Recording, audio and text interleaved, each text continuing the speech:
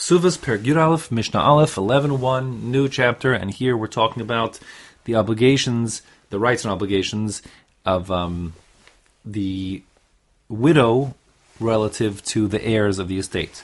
So now, to understand this Mishnah, we have to remember that the husband, during his lifetime, when he married this woman, he took on two obligations. There might be others, but I'm going to focus on two right now.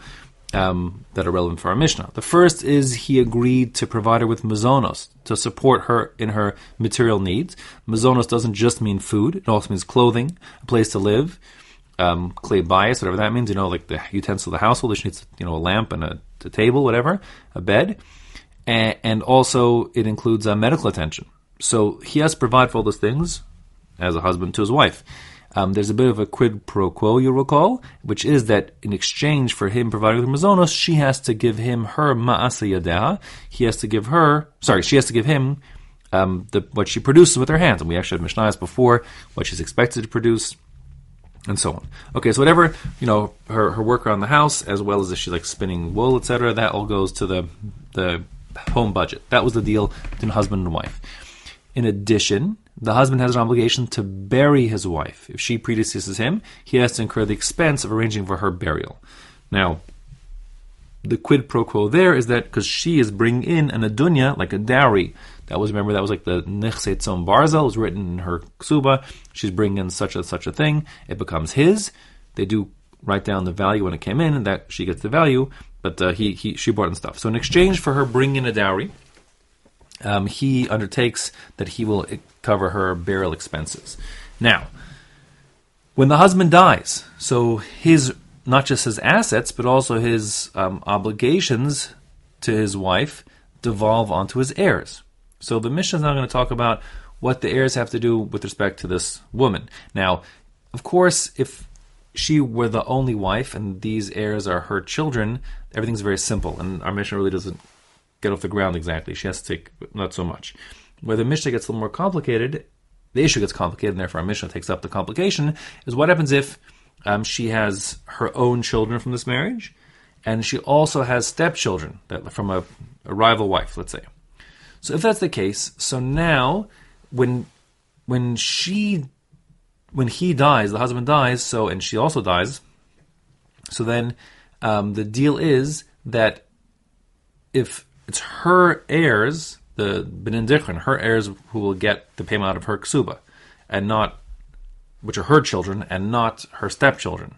Okay, so there's a little bit of a different allocation of the estate, and what the children are getting are that nech tzom barzel, the stuff that was written in her ksuba, the payouts, the amount of value based on her dowry brought in.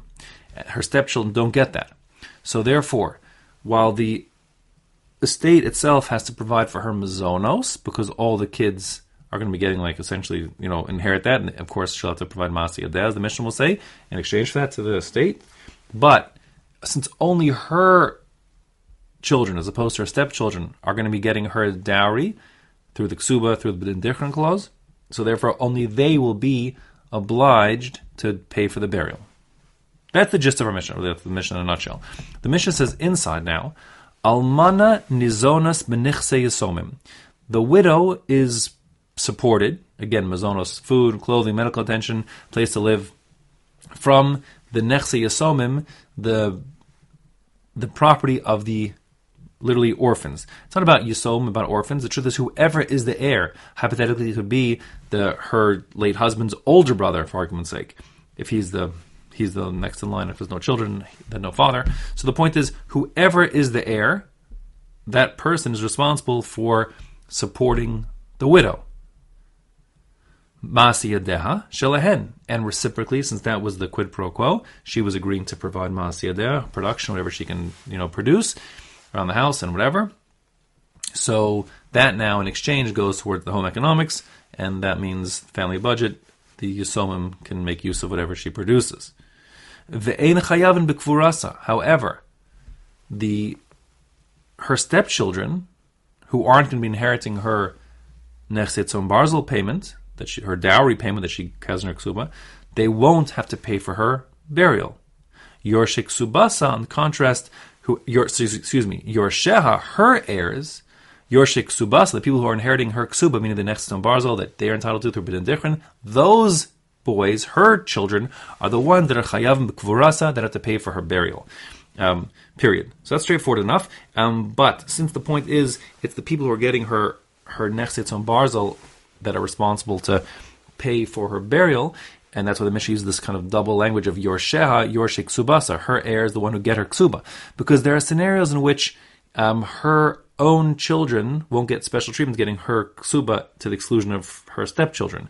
And if that happens, so then they're not uniquely responsible for her burial. So, for example, we had a case earlier on in the Mishnah. They're all kind of unusual cases, but for example, let's say her husband dies, and then she dies prior to being able to make that shvua that she's entitled to pay out her ksuba in full.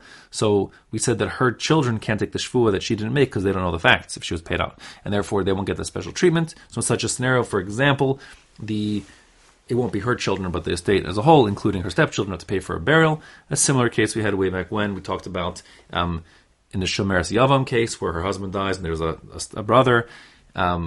And then after that, she dies before she can do Yibum. So we said that his side gets the Nechsetzon Barzel. So then again, his side will be responsible for her burial and so on. So the point is, whoever gets the Nechsetzon Barzel, which is typically her children to the exclusion of her stepchildren, those are the ones, whoever they are, who will have to pay for her burial.